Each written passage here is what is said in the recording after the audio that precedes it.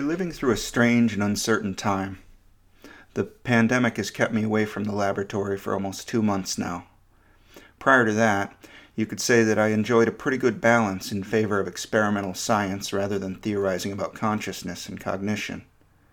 This podcast was born as the lockdown took hold, and it has allowed me to stay engaged in neuroscience even while I'm not implanting rats with neural probes or watching local field potentials dance across the monitor. But some pretty legendary science has occurred in the realms of observation and theory. Charles Darwin seems to have arrived at his theory of evolution by means of natural selection in a post hoc fashion. Having traveled aboard the HMS Beagle, collecting detailed notes and observations about nature, he went home to England and came to develop what we now regard as the greatest insight in the history of biology. Darwin wasn't conducting experiments to test hypotheses. He was engaged in theoretical science.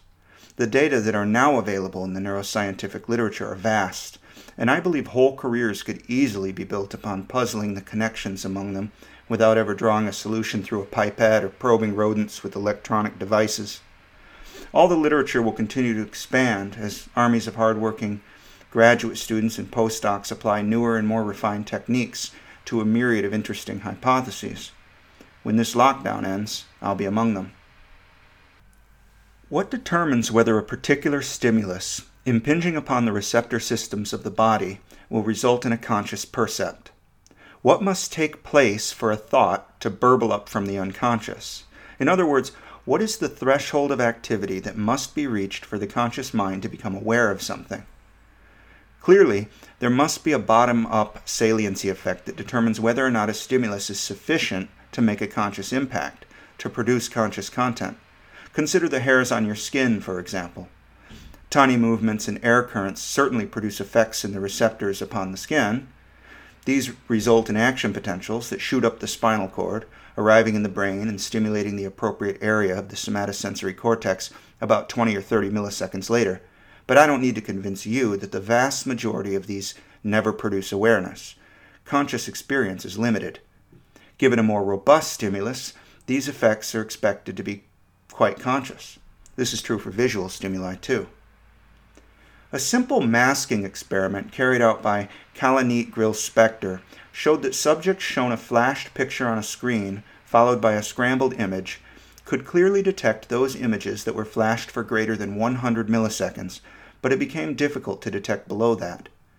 She used fMRI to scan the visual cortex of her subjects and found that the primary visual cortex V1 showed activity regardless of the masking. By contrast, in higher visual areas of the cortex, like the fusiform gyrus, the subject's report of whether or not they detected the image was nicely correlated with amplified brain activation. Stanislas Dehaene describes similar experiments that he carried out in his book Consciousness in the Brain, in which he says, quote, "By measuring the amplitude of this activity, we discovered that the amplification factor, which distinguishes conscious from unconscious processing, varies across the successive regions of the visual input pathway. At the first cortical stage, the primary visual cortex, the activation evoked by an unseen flashed word is strong enough to be easily detectable. However, as it progresses forward into the cortex, masking makes it lose strength. Subliminal perception can thus be compared to a surf wave that looms large on the horizon but merely licks your feet when it reaches the shore. By comparison, conscious perception is a tsunami, or perhaps an avalanche is a better metaphor, because conscious activation seems to pick up strength as it progresses, much as a minuscule snowball gathers snow and ultimately triggers a landslide." Unquote. In those experiments, Dehaene compared words that were flashed before subjects subliminally by masking to those words flashed and seen consciously. He found that masked words activated cortical networks specialized in reading words, but visible words activated those networks much more. Furthermore, with the visible words, he reported amplified activity that spread to parietal and prefrontal cortex as well. So consciously seen images have higher amplitude activities, and those activities spread widely in the cerebral cortex. Dehaene conducted these experiments with sounds, too. He saw the same thing as with the visual system. With subjects situated inside of the fMRI machine, he presented sound pulses through headphones at a volume so that subjects consciously hear them about half the time. If the sound was not heard by the subject, the researchers saw activation of the auditory cortex anyway. But when the sound was actually heard, the amplitude of activation was higher, and the activation in the auditory cortex was accompanied by activation in the parietal and prefrontal cortices. I told you previously about the study by Dan Simons and Christopher Chabris, in which viewers were asked to watch a short film showing two teams, one in white, the other in black, tossing a basketball. Viewers were told to count the number of passes made by the team in white. In the middle of the film, a man in a gorilla suit enters, he beats his chest for a few times, and then he leaves. In this task, the majority of subjects never saw the gorilla. Cognitive studies like this one reveal the limitation imposed upon consciousness by attention. Attentional blink is a similar phenomenon. This occurs when a subject is briefly distracted and so fails to perceive a visual stimulus that occurs right before their eyes. Incidentally, this is how magicians accomplish their sleight of hand. Dehaene and his colleague, Claire Sargent, exploited attentional blink in an experiment designed to determine the amount of time it takes for the widespread activation to occur following a conscious visual stimulus. They used EEG to simultaneously record activity in the visual cortex and the prefrontal cortex. Words were flashed to the subjects at the moment when they were distracted by a different visual task. So on some trials, the subjects would perceive the words, and on other trials, they wouldn't. Dehaene and his colleague could compare the EEG results between unseen words and visible ones. For about the first 200 milliseconds, the EEGs looked the same, with activation of the visual cortex. That's pretty much the end of it for trials in which the word was not perceived consciously. But for those trials in which the word was seen, the activity became amplified between 200 and 300 milliseconds and then spread to associative cortical areas and the prefrontal cortex. Dehaene refers to this wave of activity as global ignition. This wave appears to function as a threshold response for conscious perception. If some threshold of activation is met, then a global ignition event will occur, and an appropriate conscious content will appear. In episode 5, I told you about work by Marcello Massimini and his colleagues. In human subjects, either awake or in different sleep states, they use transcranial magnetic stimulation to induce activity in some area of the cerebral cortex and record EEG from areas spread across the cortex. I'll read to you again what Massimini and Tononi wrote in their book, Sizing Up Consciousness. Quote, "When everything was ready, we asked the student to stay awake, and using neuronavigation, we targeted the TMS probe and set it to the right intensity to activate cortical neurons. We turned on the stimulator, which started pinging the cortex regularly, once every 2 seconds or so, and we took our place in front of the monitor to appreciate the brain's electrical echo. The first measurement met our expectations.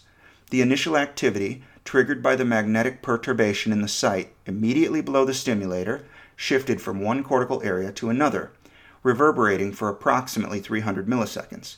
The end result was a complex chain of causal interactions in which many areas distributed across the cortex lit up and shut down in different ways and at different times. We declared ourselves satisfied. We had knocked on the waking brain and had recorded the distant echo of diversity and unity. Then we turned off the lights and told the student to try to catch some sleep. After about 20 minutes, we were ready to probe for the first time a brain caught in the large waves of deep, non-REM sleep. We switched on the TMS again and aimed it at the coordinates of the same group of neurons that we'd stimulated before, releasing the exact same magnetic field. We stared at the computer monitor glooming in the dark, and after a few pulses of TMS, the response of the sleeping brain was already clearly visible. The area just below the stimulator bounced, with a positive-negative wave of electrical activity, which was obviously larger than the response recorded in wakefulness. However, the electrical symphony had gone. It was almost as if the coarse physical composition of the brain had changed.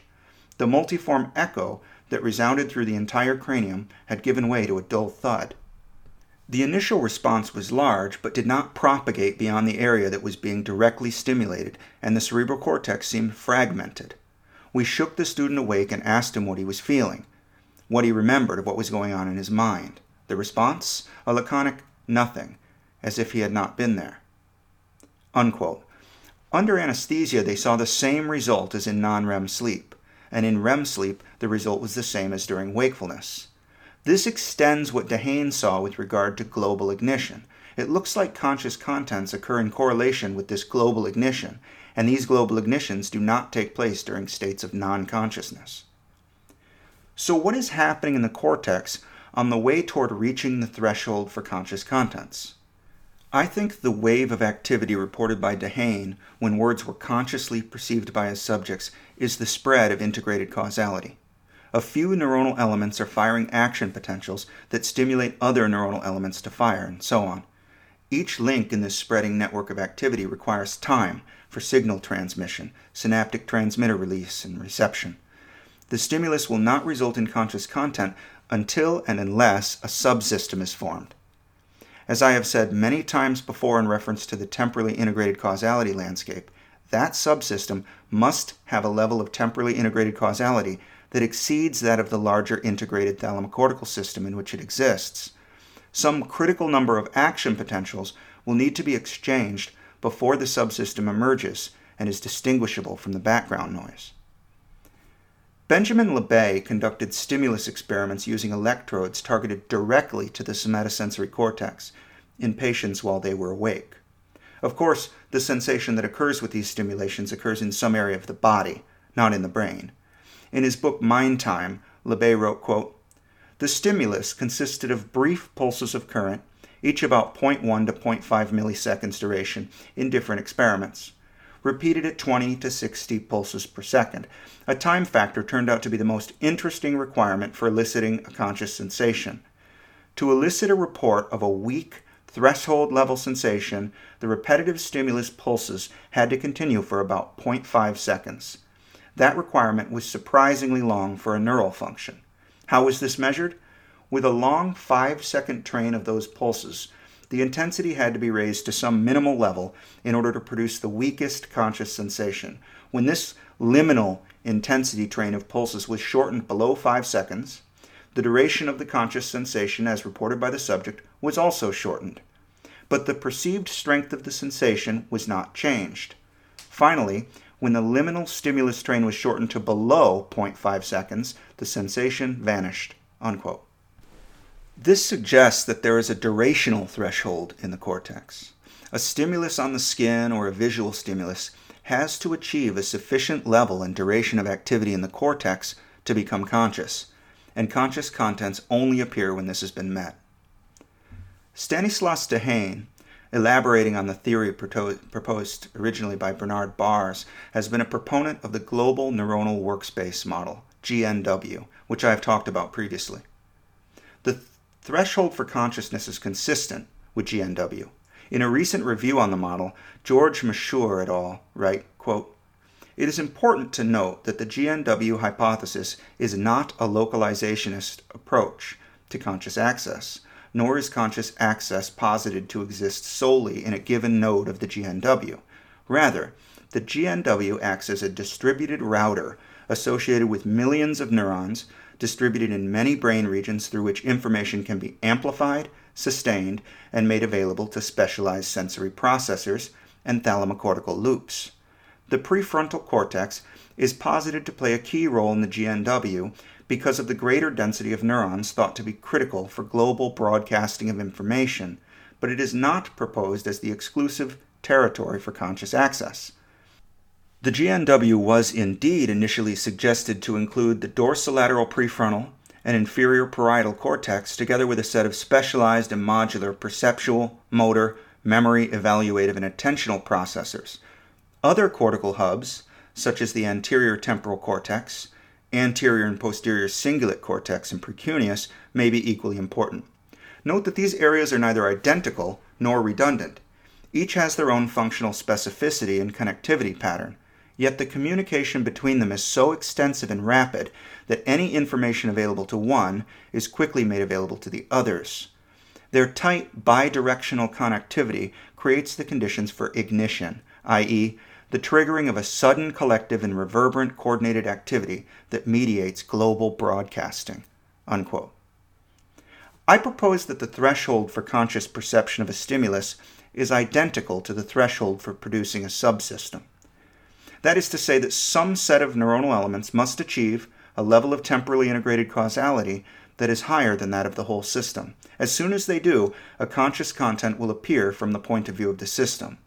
What that content is like depends upon which parts of the system are involved, their precise geometry within that system. I think that the data are consistent with this framework, and while it has its differences from GNW, there are areas of agreement. In Lebes's experiment, the conscious content was sustained while the stimulus was sustained. According to the TICL framework, as long as the subsystem is maintained, the content will persist in consciousness. The subsystem is also capable of change. It could come to include new neuronal elements or to drop others. This would result in a change in the qualitative experience of that content in consciousness. Suppose you are watching a rabbit wander across an area of lawn. The rabbit stops and sniffs about, then takes a few hops. The area of the retina upon which the different features of the rabbit fall, the angle at which it is seen, the position of its ears, etc., will all be shifting about as you observe what it does. These movements and changes cannot result in new stimuli because, as Lebes has revealed, that would require a new 500 millisecond waiting period to occur before the new stimulus would become conscious. But instead, you track the animal continuously, and it persists in being in your conscious composition. The subsystem or subsystems corresponding to the rabbit remain present, but they may undergo change, particularly with regard to the cortical map regarding its position on the lawn relative to other objects on the lawn. This reminds me of something which goes wrong in the case of visual anosia for motion or in cinematographic vision disturbances in migraine. Oliver Sacks has described such conditions. In his book, The River of Consciousness, Sacks writes, quote, "There is a rare but dramatic neurological disturbance that a number of my patients have experienced during attacks of migraine, when they may lose the sense of visual continuity and motion, and instead see a flickering series of stills." With regard to motion blindness, he wrote, quote, "A woman who, following a stroke, became permanently unable to perceive motion. The stroke had damaged highly specific areas of the visual cortex, which physiologists have shown in experimental animals to be crucial for motion perception." Unquote. He describes that the patient saw instead a series of freeze frames lasting several seconds. It's highly speculative, but I can imagine that neurons in the visual motor areas could be part of the subsystem necessary for its maintenance, as other neurons in the mapped visual cortex are dropping out of the subsystem and being replaced. With watching the rabbit, it has changed its position in space. Imagine if the subsystem had to be reconstructed every time such a change occurred, and not just the rabbit, but everything in vision. This could lead to something like a freeze frame effect, because the new stimuli, starting from scratch, as it were, would have a lag of half a second or more before they could become conscious contents again. As I said, this is highly speculative. At the University of Michigan and around the world, the pandemic has sent university students home in the middle of an ongoing semester. Students have been conducting their studies remotely and connecting to their professors via the internet. It has occurred to me for some time that the university model of higher education might be radically changed with the ubiquity of information technology in which we now live. I wonder if the novel coronavirus has given a jump start to that change. And if so, I wonder what it could mean for academics like myself at this transitional time in our careers. I envision an office in some brick-built structure, with bookshelves cluttered and a window overlooking old-growth trees and well-worn paths ranging between them. But, to my inevitable disappointment, I think that is a 20th century vision of what it means to be an academic that might soon be overtaken by the realities of the 21st.